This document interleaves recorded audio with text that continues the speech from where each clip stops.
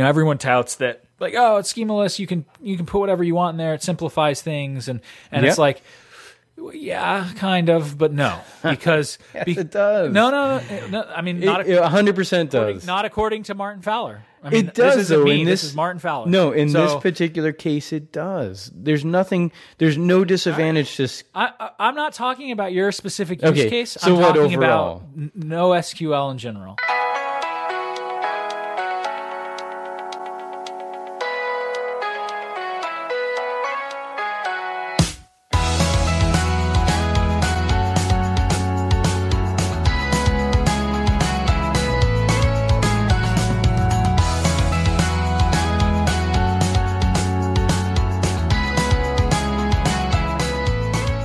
Hey, welcome to Developers Hangout, a podcast for developers by developers, a place where we get together as often as possible and discuss a wide range of topics from the books we're reading to latest news and commentary on other tech podcasts. I am Nathan Kirschbaum, and joining me is... Alfred Nutilli.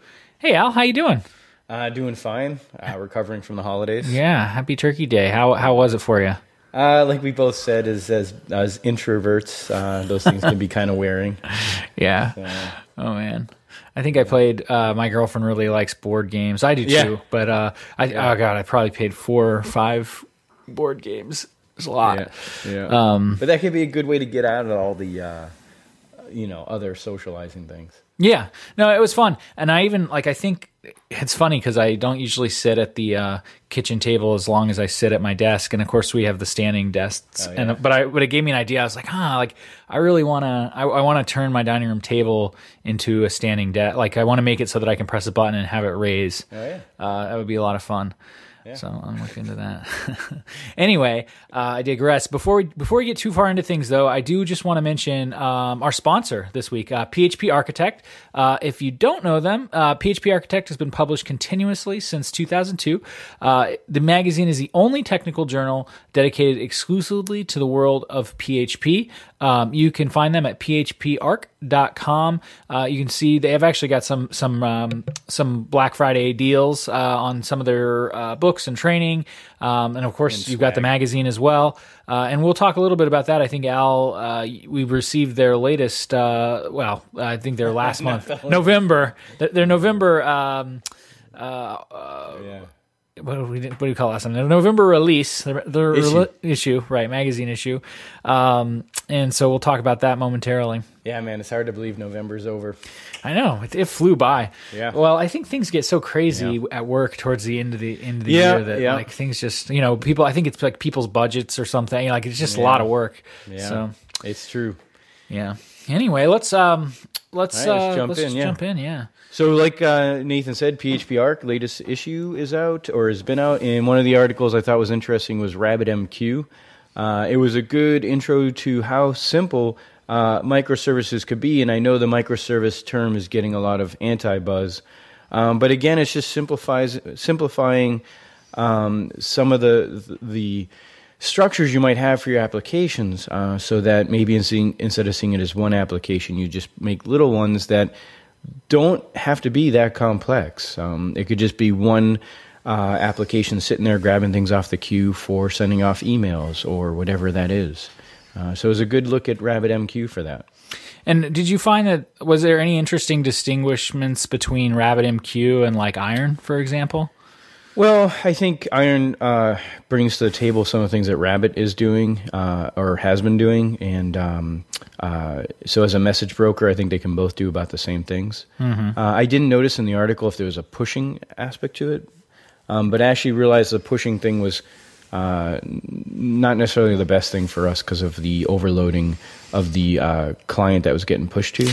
Right. So when you say pushing, you mean basically like subscribing a callback URL to the queue so that anytime... And we could have handled that better, but in the end I felt like, I don't know, I just didn't realize how easy it was to deal with pull for those reasons. Right. So, right. Yeah, totally. Makes sense.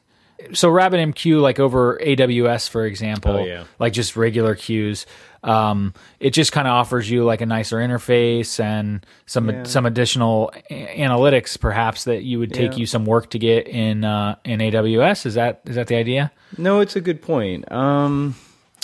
I don't know if that's true, but I don't know either one well enough to say yes or no. I think the main point of the article wasn't maybe so much the pros and cons of Rabbit as much as the pros and cons of this design pattern. Gotcha. And how to simply put it together to see it working.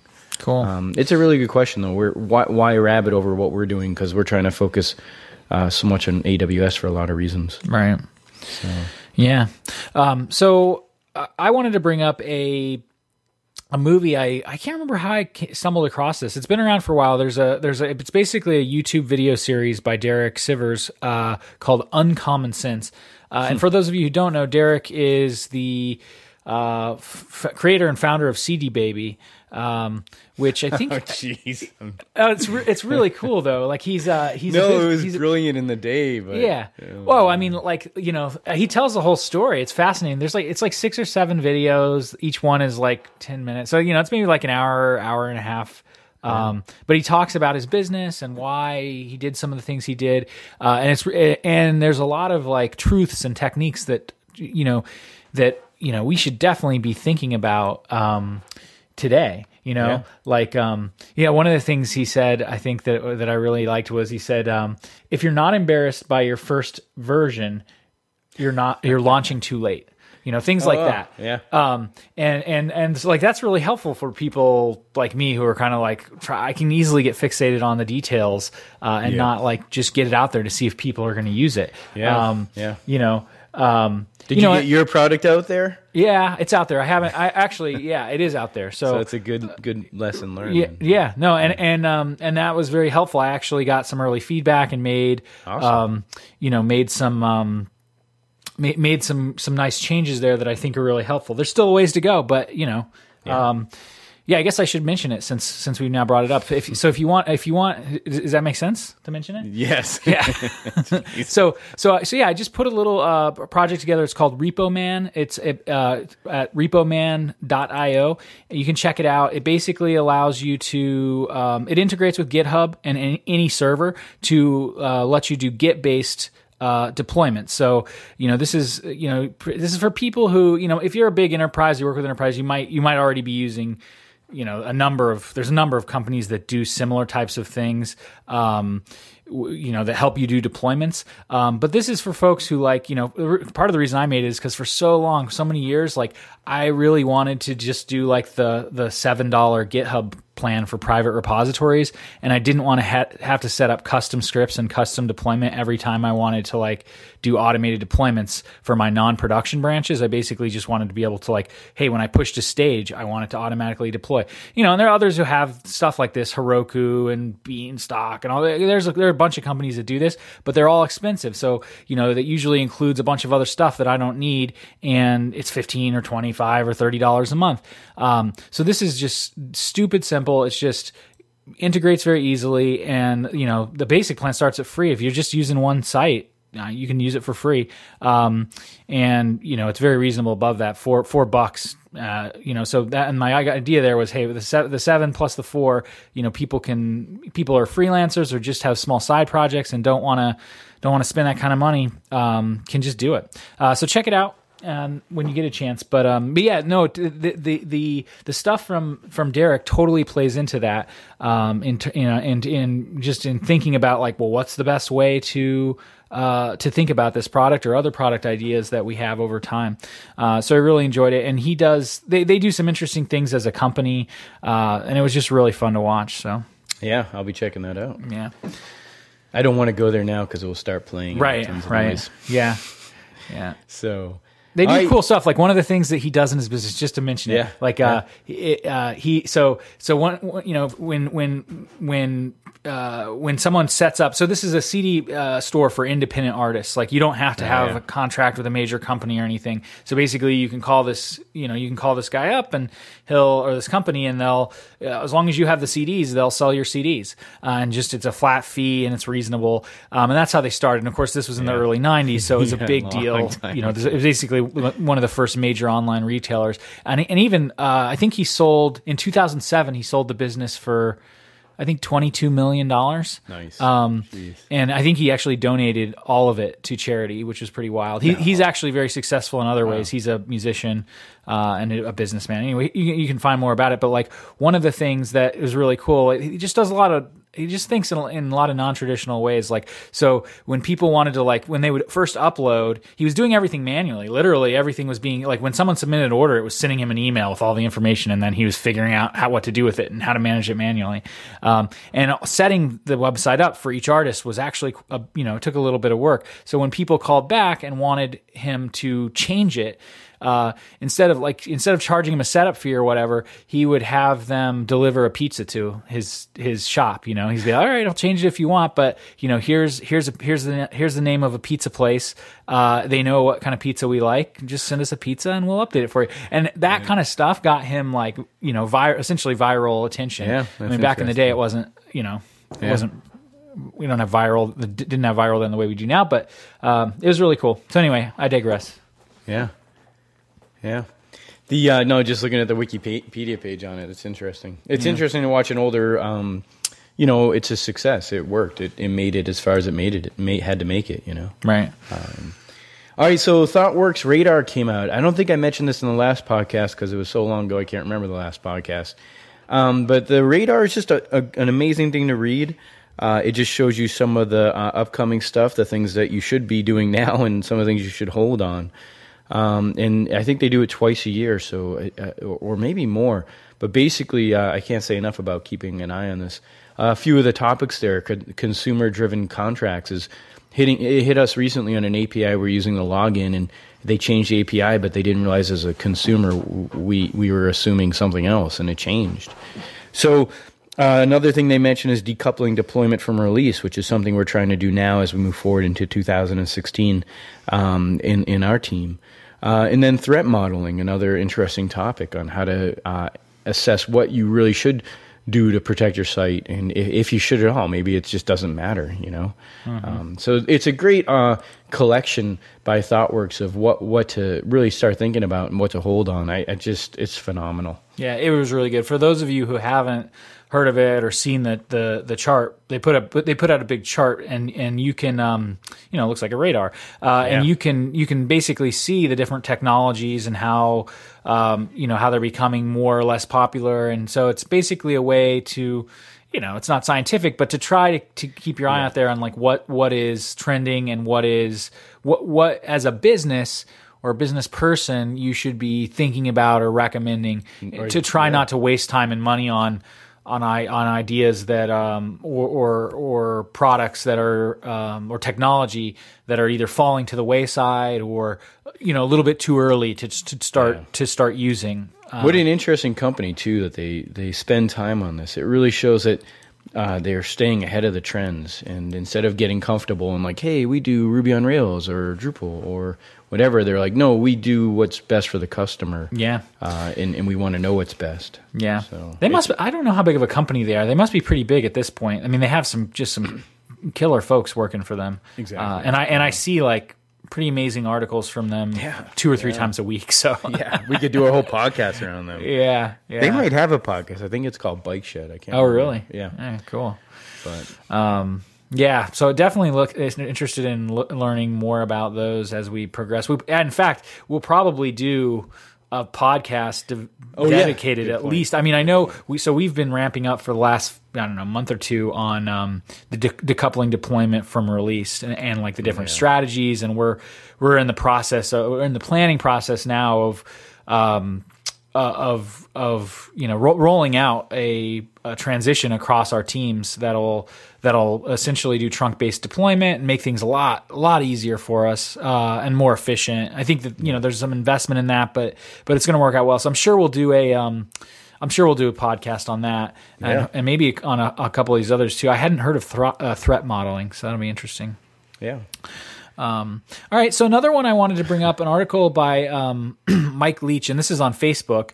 It's called "Plans Are Worthless, but Planning is Everything." And this one struck me. It's kind of it's not like there's not a lot of substance to this. It's decent though.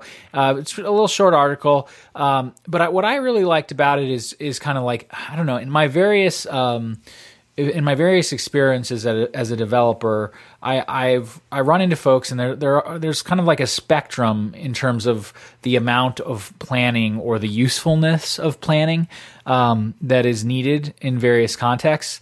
And that's hard to get into because it really depends on what you're talking about. I think I lean more on like, I really want to plan this thing out quite, not all the details, but at least on an architecture level. I want things kind of like pretty planned out before I start developing. Other folks on the team would rather have like some little bit of planning, but really want to figure 80% out while they're developing. And so I just thought it was really interesting because, and one of the arguments I hear a lot from folks is that, well, we create these elaborate plans and then we never come back to them.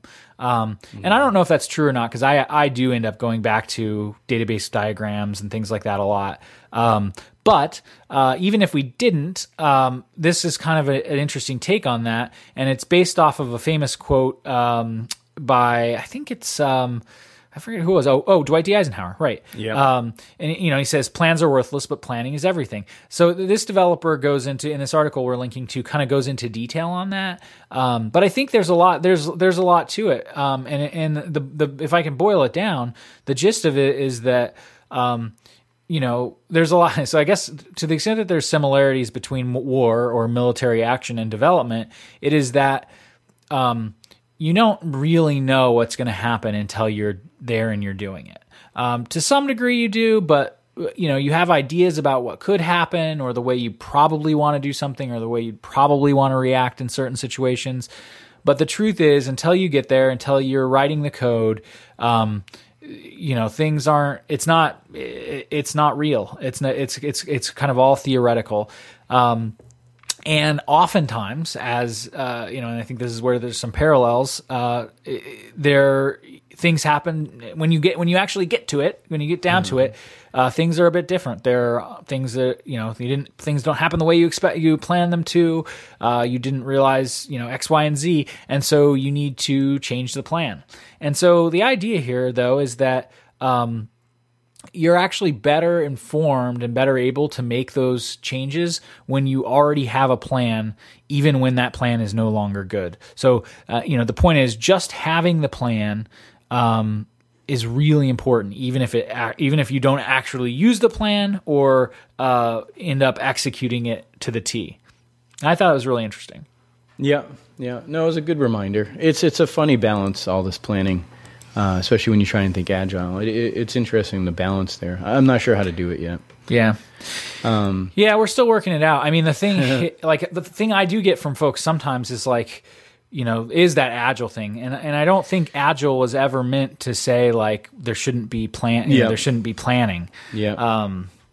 So you're right. It's just finding that balance. Yeah. Just how far in the future to plan. Mm-hmm. So, all right, the next one, just jobsignal.io. I don't know how I got there, but one of the posts there was about Ansible's growth.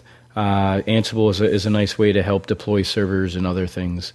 And it's very simplistic, but it gives you a lot of the pre-built stuff you need, like installing packages, setting up cron, supervisor D, all that stuff you need to do on a server. That's cool. And it's all in a YAML file, which, I don't like YAML, but at least I didn't have to dig too deep into Python skills I don't have. Mm-hmm. So that was nice. And the article just shows the huge growth with this particular thing. I guess Red Hat just bought the Ansible company. Mm-hmm. So how come you don't like YAML, by the way? It's just a little bit too picky about spaces and tabs. I get kind of annoyed. I'd rather use JSON. Yeah, makes sense. So, I mean, using BHAT, we deal with YAML a lot, and I just never have really liked the way it looks. Yeah. Just a good, an interesting look at Ansible. That's cool. I'll have to look at that. I know there are a few people on the larger team, I think, who are real big fans, or at least they use it a lot. And I think even for some, for various kinds of automation. That's cool. Yeah. All right, so a couple things I just want to... We're about to jump into the next section, but I wanted to just mention a couple things in passing. I don't want I won't speak much about it because I don't want the news to go too long. But a couple links. One is PHP standards recommendations. So I know for me, for a long time, it's been hard to understand PHP Fig, what's going on, who's doing it. So we'll include this link that is just kind of a cool web page that details what everything that's going on, who's responsible, what the next step is. It's kind of cool. Looks like an interesting site. Yeah. And the last thing I just wanted to mention to close out this session is there's an article failing at microservices, and this microservice is something we've been talking about a lot over the last year. And there's not, there's nothing like too mind blowing in this, but one of the things that I did like, a lot of it was some of the stuff we talked about before, some of the typical problems that come with microservices. But one interesting thing here, and we could actually talk a bunch about this, but I'll try to avoid it. But a lot of the issues that this developer ran into had to do with the team. And kind of a lot of it seemed to be more people issues than it were like technology issues or strategy / architecture issues. It was more like he had some people on this that weren't convinced of the microservices way, and that introduced a number of problems that that ultimately made the project kind of a failure. So that was interesting to hear him talk about. We don't seems like you can find a microservice fail blog every day. Post. Yeah, that's true. But I like it's interesting though because I like them because I want to see what other people are doing, and we've been working on microservices for a while now, but and we had a lot of issues. And I'm not convinced they're over yet. Like, obviously, our product is in production, it's working well. Yeah. But as our team grows, and as just making sure that like the barrier, because this is a service that we maintain internally and multiple, it's used by multiple different sources that do different things, and it's like there's a lot to think about and a lot to do to like kind of maintain it over time if that's the plan. And so I find this stuff pretty useful to think about these kind of problems that folks have had. Yeah, no, it's good to learn from other people's mistakes as you dig into it. It would be interesting. I mean, we should cover microservices later on and give a kind of look at how it's been going for us, because you can take it at different levels. Yeah, that would be fun. All right, so let's head into latest readings. I have no latest readings. I've been playing Destiny way too much. So sounds fun. I think I might join. Join you in that. Yes. So for reading for me, I'm just about to. Start continuous delivery. That looks Jez really Humble. good. Yeah. So, and that should be fun. Are we going to do that as a book? Club? I'd love to. And it's just a matter of getting, I guess as long as you and I want to do it, that sounds good. We'll do like a book club thing. Yeah. And that'll be fun. So, I think that's it for reading. I mean, it's been a light week with the holidays and all that. Yeah. All right, well, let's head into the main topic to discuss, an introduction to NoSQL by Martin Fowler. It's a YouTube video. I really like these YouTube videos we're doing because it forces me to sit back and learn. But also, it's like I said, it's like a meta moment where we're just learning from the content that's already out there instead of adding new content for people to digest. Right. Let's kick it off. I mean, one thing I really enjoyed was the history he talked about NoSQL and how it got its name. Right. That was really neat. That it was just a hashtag on Twitter to help the particular group organize some of their information about the group that was meeting about it. Right.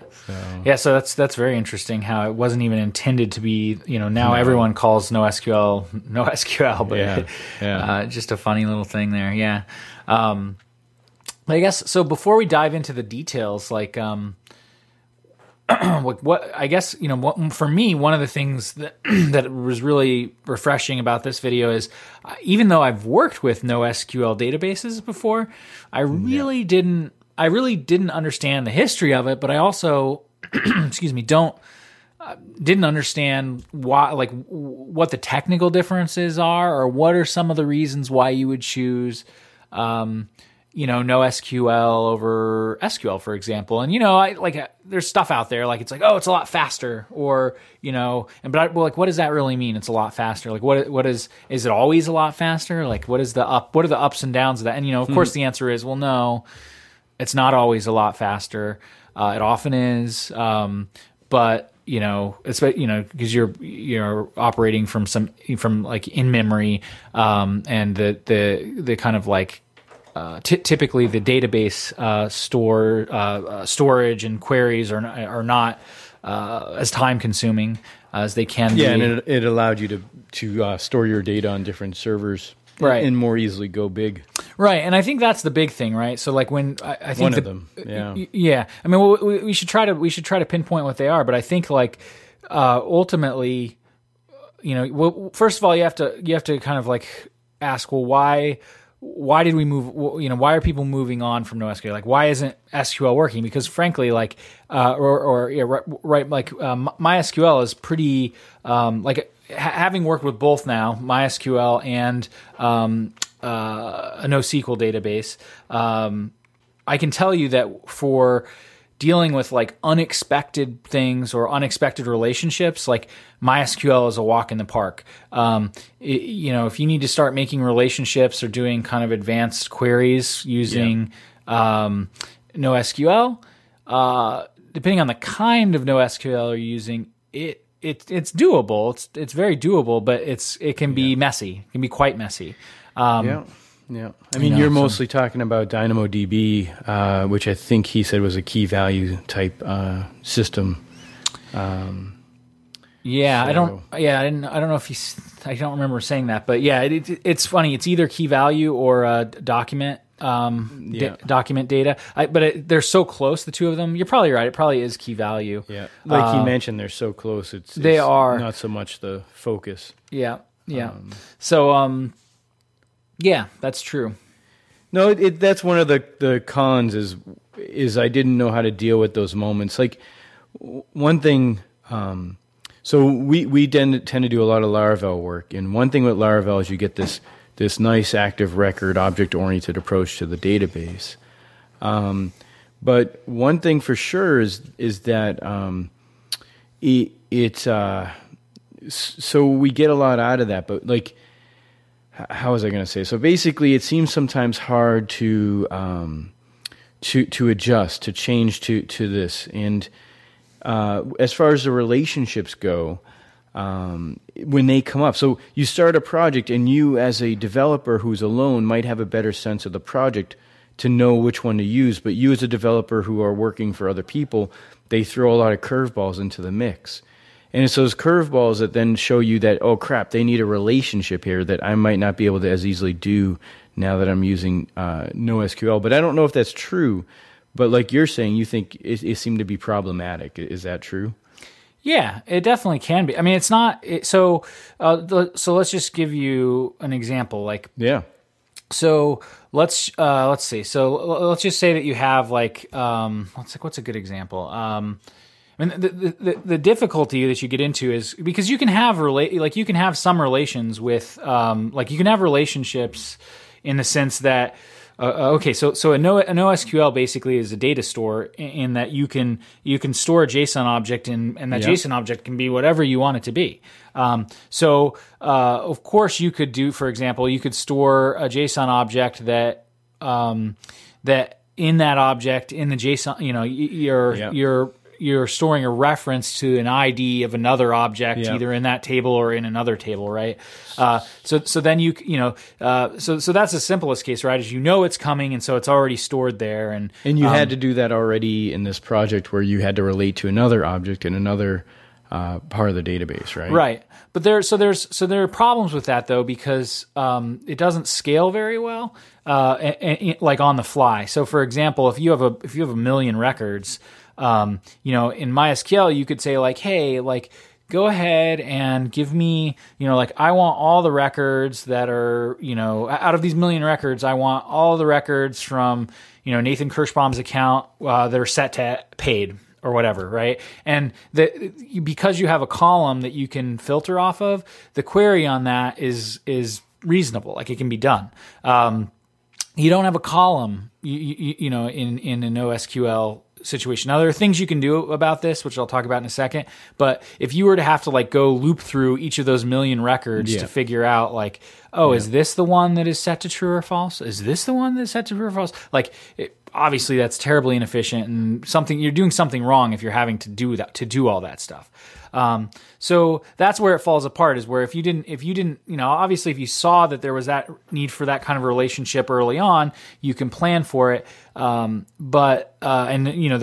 some architectural decisions you can make that will help out tremendously, but not everything is known in the beginning. And so in that case where it's suddenly like, I need these records. Well, it's actually cake. It's a simple query with MySQL. With DynamoDB, it's a little more complicated. So there are some things you can do, right? So you can actually set up secondary indexes where you will you will say like, well, hey, I've got a secondary ID of some kind that relates to this other thing, and I want that to be an index. So what that means is I want to be able to come in and say like, hey, the secondary ID 123. Grab all records with a secondary ID of 123, and it'll quickly do that, right? Yeah. The downside to that with the you can do it. It's not bad. The downside to that is you're essentially building up a secondary table behind the scenes. That's how Dynamo works anyway, where you're then it's maintaining that for you. So it's not like a lot of extra work for you, but the cost actually goes up. And then when you're talking about this is just with Dynamo, but with throughput, read and write throughput, that will also go up because every time you update the main table, you also have to update the secondary index table. So it's not always the best option. Typically with NoSQL, what you want to do is you essentially want to work in such a way that you're basically isolating the data, and so that you're and it's small enough so that you so that you don't have to do those kinds of things, but that's hard to do. It can be really hard to do. Well, maybe that's where some of the microservices play a part, because you can protect the simplicity of that, thing behind an API, and then your relationships can come from there. But I mean, I think some of this though is, relative to our experience with NoSQL, and our skill level could, as it increases, could see these things as being not a big deal. Right. One thing though I really like about it is it's really easy.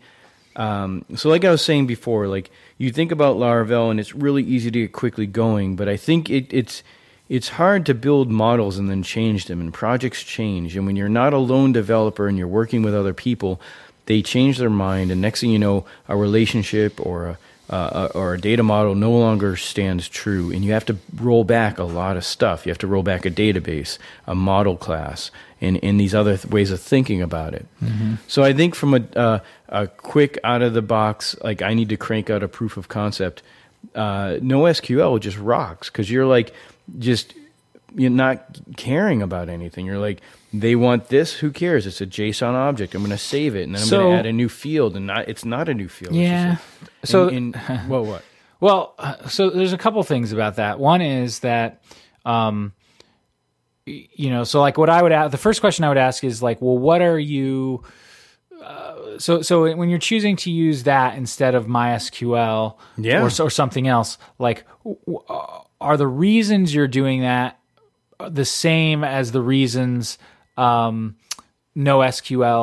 was created in the first place, right? So because that's the problem is like I think in the long run you can get yourself into trouble because you're basic like so I would say that like my interpretation of why you would use a NoSQL solution basically has to do with scaling.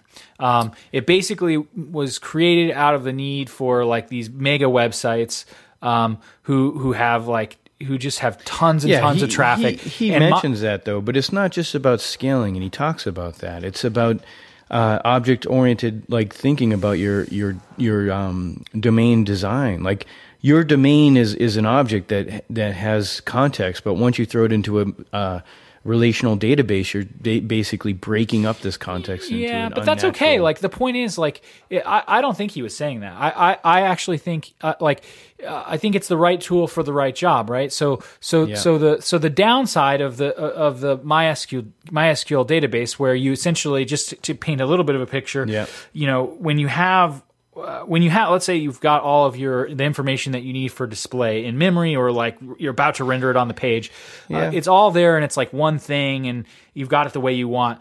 If you were to store that in MySQL, that gets essentially ripped apart and stored. It could be across 20 tables and different columns and blah blah blah all over the place. It's kind of just blown apart, right? And so that in that sense. It's well, he does not as mention efficient it. in certain He does contexts. mention it though for domain-driven design. That's a key point to the book he recommends, the domain-driven design book. He's like, it shows you how it really plays a big role in helping with that mindset. I hear you, but I think this is one of those. My personal opinion is that this is one of those best, quote unquote, best practices that is like implemented for the sake of implementing it when it's not needed, and it can bite you. Right? No, it won't bite you. You want to know why?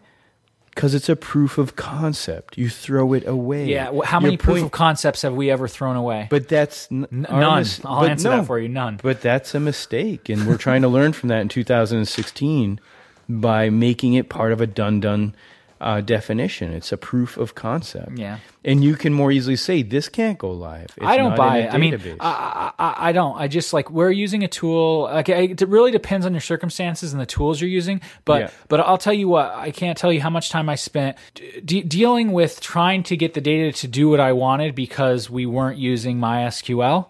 And if we were using MySQL, Laravel would have been like a one-liner. Yeah. It would have been 3 minutes of my time. No, I don't disagree with you there. Laravel rocks on that stuff. But the moment you have to roll back and like, oh, they didn't want this relationship, or now they changed their mind, this has to exist in a different way, is the moment you're taking a lot of code and rolling back a lot of not just migration or migrations, but just ways you dealt with the fields in the code. I mean, inside of your controllers or models or repositories. And it's like, when it could have just, like, one of my blog posts was about why designing the front end first can actually be a benefit. And one of the disadvantages to that idea is it's hard to mock all the data. But if the front end's talking to a very object-oriented NoSQL backend, it's easy just to dump that data away and get that data so the front end can just work. I don't have any problem with that. But if it's really is just in the context of like, hey, this is just for a front end proof of concept, and I'm just going to store the data. But here. that's awesome. You just now signed off on now being more easily able to tell the client, "Great, thank you, it's done." But now we have to move it into real code. Because you know what? In that case, your NoSQL database is a JSON file. Like, you don't need a NoSQL database. You need a JSON file, a single JSON file. Like, no, seriously. If all you're doing is powering a front end that has where you're just a data store, you just need a JSON why file. would you use a JSON file? Because it's a proof of concept and it's simple. Why would you set up a database if all you're doing is powering a single page front end like thing that has no functionality aside from some demo stuff? Like, why would you? Because sometimes it's not true, and I've done this before. Okay, you have a demo with JSON files. You have to have a way to dynamically get all those, to say, hey, you want to get 5 of them? Great, here's your 5. Here's your pagination for the next 5, and not have this weird moment where they're like, well, it's not updating. I'm like, well, I didn't add enough JSON files for you to go to the third set of 5. It's like you can benefit in 5 seconds from a NoSQL backend to really work and not compromise by using. And you got to realize all databases are files, but they have around them a domain-specific language to help interact with those that content. Okay, there's no magic, there's no in memory. There's just this like understanding, this layer of logic between you and the file system that helps you to query things, and that's what you're bringing to the table. And there's plenty of Laravel, PHP, NoSQL packages to talk to those to that database and say, give me 20, give me the next 20. So that's when your proof of concept gets to the point where it's real and cannot, like I used to make them where I had to tell the person, you can't click this one because I don't have real data for this one. And I'd rather say, click it. And I've seeded it and I've let you to add stuff. And you can have that post, put, delete mentality and not care because it's really working. Which you can't do with what you're saying without a lot of extra work. I could definitely do it with a JSON file. But why? You just added more work to your project. I don't think I did, but I mean, we could do an example. I really don't think I did, but maybe we have different things in mind. It's a little arbitrary because it's a theoretical example. Yeah, and it's besides the point really because I don't think that's so like it's great that you'd like to that you're using NoSQL databases for this proof of concept work because it's easy, and I don't really have any problems with that in theory. The point is that that's not what NoSQL was made for. I disagree with you. NoSQL was made to solve very specific problems. But he even talks about in 1990 talking about an object-oriented database like NoSQL before it was NoSQL. Right, and that didn't take off. That's just timing. I mean, he didn't have Twitter hashtag to take off. You know? Well, no, the reason it didn't take off, that doesn't have anything to do with what was Twitter his hashtag. reason? It's because it needed, it turns out that in addition to MySQL being a transactional database, it also is an integration database, which people who are using systems that would use the keys that would use an object database, an object store database, also happen to have a need for these kind of integration databases because they usually have many systems and they're moving data from one to another, and it just so happens that MySQL rocks at that, and so that was what the reason he believes that the object database never took off. Yeah. Well, MySQL doesn't rock at I mean, it was basically being used in a way that I don't think. I just to not get stuck there, I remember what you're talking about now, and he does mention that's one of the reasons why it didn't take off. But I don't think, I don't agree with you that NoSQL was just about scaling. I think it had other advantages, including not getting so tied to the relationship aspect of a database. Well, that's why it scales. To domain-driven model. That's why it scales. but the consequence isn't the cause. So by chance it happens to scale well, but that's not the only reason behind it. I think that the first meeting, I could be wrong on this, but I think the first meeting they had to figure this out. So like the major problem with MySQL is that it doesn't, like MySQL, it's hard to separate on different servers and make it scale that way without just throwing tons of power at one server. Well, it's not even just tons of power. I mean, it's what did he say? I think he called it, quote, unnatural acts to spread them across. Like it's really it can be done, but it's really complicated and it's not natural. And I think that's where the birth of it came from. Is you basically need a way to distribute across a large system. I mean, simplicity of design and scale were I think the two big reasons behind this. I think we're arguing a point that could go, it's a 50-50 argue, and we're both right in that both things are important to NoSQL. So in the simplicity is what I think you get when you use it to do this type of quick proof of concept work that we end up trying to do, but then like you're saying, we get stuck saying, okay, it's ready, and they want us to go live with it. And we're like, no, we meant it's ready as a proof of concept. So, but that's one of the things I know benefits me in my work, and I've done it before. So I feel like it's something to really consider with NoSQL is that you can just crank out, and you can crank out a demo thinking about the front end, quickly adapting to their needs at the front end level. That can be a lot easier, in my opinion, at that. When you're just thinking about, they want me to add this field, fine, I'll add it to the front end, and I don't care about the back end. Right. Now they want me to remove the field, fine, I'll remove it, and now it's removed, and I don't have to think about it at the back end. I think this leads into one of the things that that was discussed as a pitfall, really, and that is that there's essentially the definition of a NoSQL database is that it's non-relational, it's cluster friendly, it's schemaless, that it's open source, and that it comes out of 21st century web culture. And so what you're just talking about now is essentially the schemaless part of it. Yeah. And the problem that you get into there is that, everyone touts that, like, oh, it's schemaless, you can put whatever you want in there, it simplifies things, and it's like, yeah, kind of, but no, because it does. No. I mean, not according to Martin Fowler. I mean, this isn't me. This is Martin Fowler. No, in this particular case, it does. There's nothing.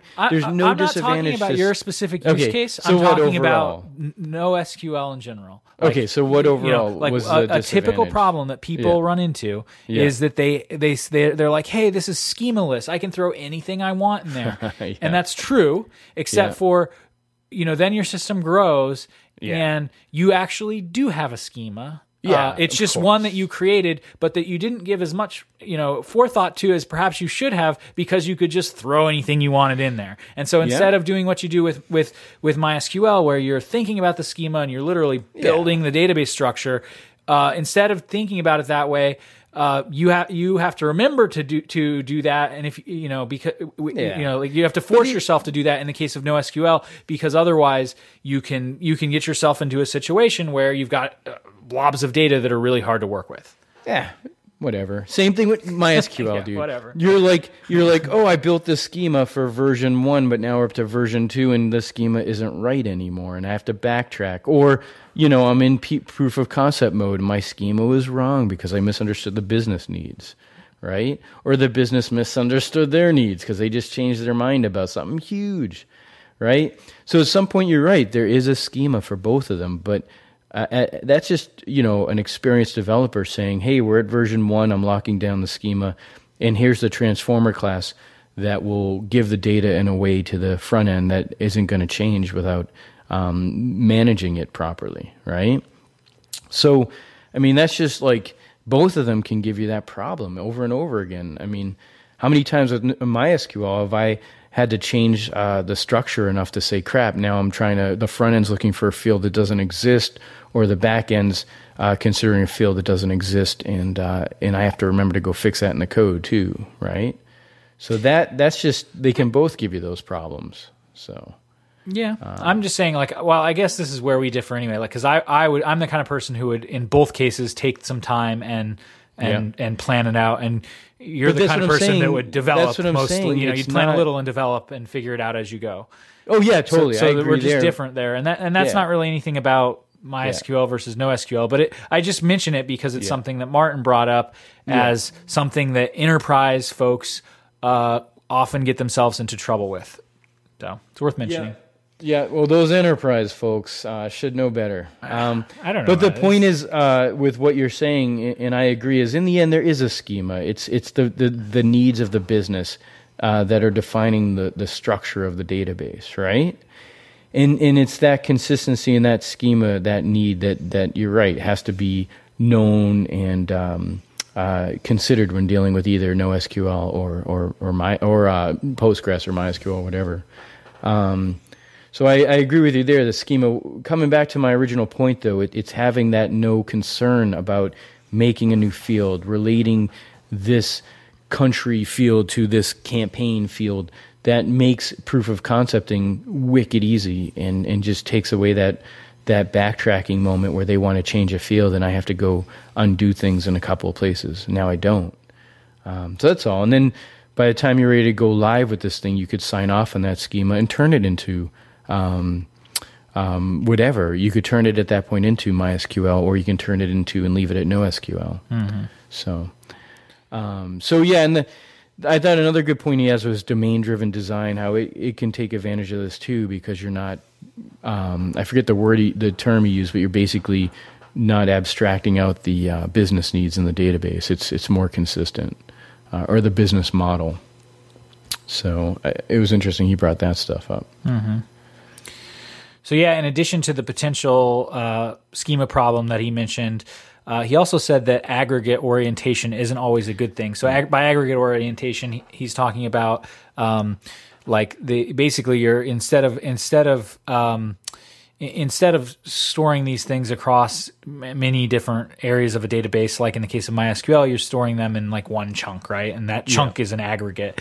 And so that's not always, he says it's not always a good thing, especially if you want to slice and dice your data in different ways. So if you've got an application where you're needing to do that, you're needing like, significant reporting or whatever. Yeah. It gets complicated. It's not that it can't be done. It just gets really complicated. So this, this isn't, I think this point is that NoSQL isn't like just it's certainly not a replacement for MySQL. No. And it's used for very specific use cases that makes sense, He had that nice chart too of the different use cases towards the end of the video. We'll put that in the show notes because I thought that was really cool. Right. So consistency, right, is also an option, or is also an issue, and updates, right? So in the case of a MySQL database, you can lock the table, or there's different, wrap things in transactions. There are ways you can handle, in a large distributed system, multiple people could try to be updating the same record at the same time. So how does that work? How does that work with, with the NoSQL, right? And it's tricky. Like, the ideal scenario is that you store your aggregates in a way where they're small enough that two people shouldn't be updating them at the same time.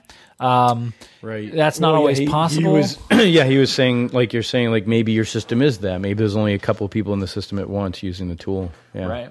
Well, then there's also ways to lock it, but locking it isn't a good thing in a distributed system because holding that connection can really have huge performance issues. And in addition to could potentially have some usability issues on the user side too, because you'd be rejecting and that might, you might want to take other action besides just saying like, oh, this has been updated since you last tried to since you and you need to refresh or whatever. That's not always the best option. So there are things you can do. One thing you can do is version stamping it. So you can basically, in addition to all the other data you're storing, you have a version stamp that gets updated every time it's updated, and then and then when I post back and I try to store something, if the first thing you do is compare the version stamps, if they're not the same, that the data has been updated since the last time you were there, and then you can take action on that, and that's much more efficient than holding the connection open, obviously. And then there's other things you can do, like having nice transaction boundaries, so that you can more easily handle those types of scenarios. Yeah. Yeah, and I think those were good examples of how to deal with it, or how to realize it's not the right tool for the job at that moment. So you could, like you're saying, you could deal with it, but at some point, is it really being used correctly or ideally? Right. But some of our projects are perfect. It's like one user or two users using the system at once. The chance of them using the same data, data chunk at the same time is less likely, and so you can start to see like those situations not being an issue, versus whatever else would be an issue there, like, inventory. We're both booking the same hotel room at the same time moment. Yeah. So, but I mean, he has that image too, where he's like product catalog, MongoDB, user sessions, Redis, financial data, RDBMS, reporting, RDBMS. It's a pretty cool little chart he has for what to think about for the databases to use. Mm-hmm. So cool. One of the things though I would miss is I really do like Laravel's active record implementation with Eloquent, and we get a lot out of that, and everything from just wicked simple pagination to searching to just so many things. So I'd really miss that. Another thing I find hard is, I have one project where if someone updates something, it has to its values have to be reflected in everything else that was related to it. So it would be one of those moments where I would have to really deal with the NoSQL in a way that maybe it wasn't meant to be, and therefore would cause me to be doing extra work. Right. But that wouldn't have came up in this project clearly until later on when they maybe changed their mind about this particular situation. Because it's definitely grown as they've seen the tool and thought about things. So that would have killed me, because I'm not sure with hundreds and hundreds of records in there how I would have done with that. Mm-hmm. I mean, I'm sure I could have, but I think it would have been one of those moments where it wasn't the right decision. Right. So what do you think overall? Do you see yourself using it more? It seems like you're still kind of at a point where you love the planning aspects that relational databases allow, or not allow, but seem to encourage. I'm over the last year or so, I've become acutely aware of the fact that a lot of times we as an industry, this isn't just about me or you or our team, do things because they're trending or because they're the hottest, latest things. And the big examples of that are, I mean, you can use little ones too, like the repository pattern, right? Like, or using like contracts for everything. You know, it's like, oh, sure. Are those technically textbook the right things to do? Yeah, I guess so. Do they? But I guess the plan is what is the goal? Because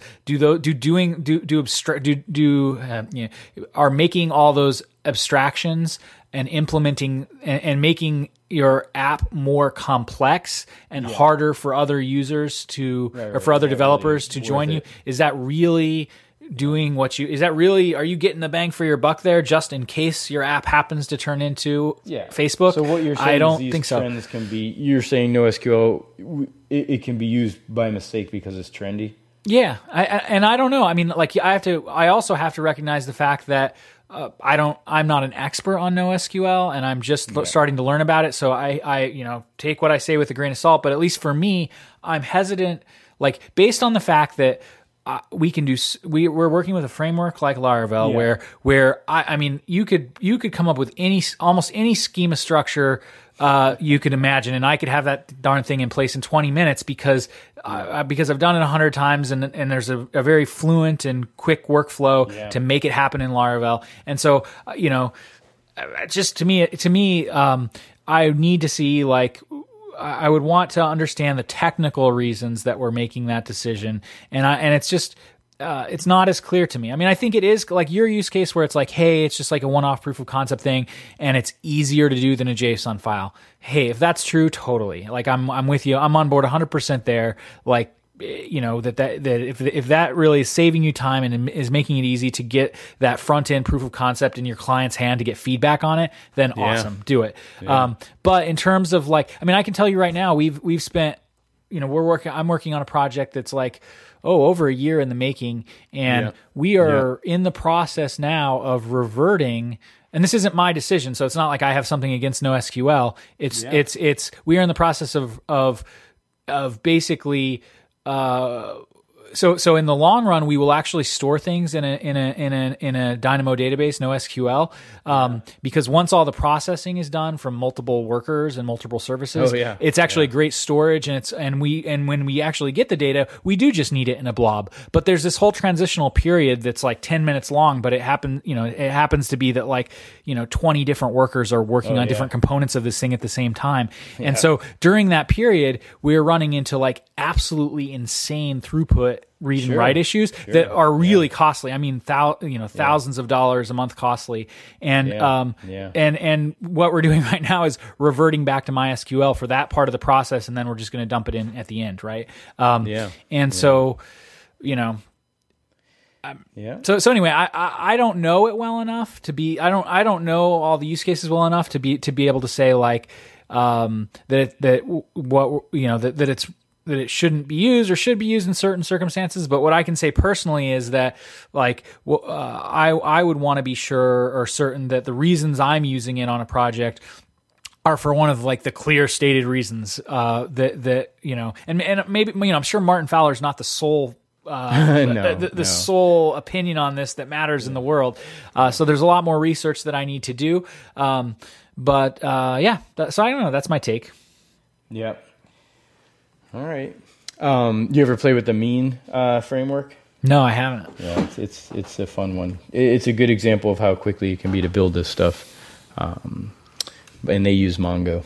So it was an interesting experience using that. Yeah. Which is why I come back to the proof of concept aspects to it too. But okay, I mean that's cool. Overall, then it seems like we walk away learning a lot from this video. We have a good sense of NoSQL, where it came from, some of the advantages and disadvantages, and I think for me, I definitely feel better about using it because I just see how to put it in its place, and I think he said it actually becomes a I forget the way he said it exactly, but a polyglot. There's never going to be one or the other in the long run. Yeah. You can use them both in a project. You can use one in a project and one in a microservice of the project. Right. So there's so many ways to look at this stuff. Totally. So that's cool. All right, I guess that will put that video down. Yeah. And we'll tackle another one next time. Yeah. Thanks all for listening, and we'll talk to you soon.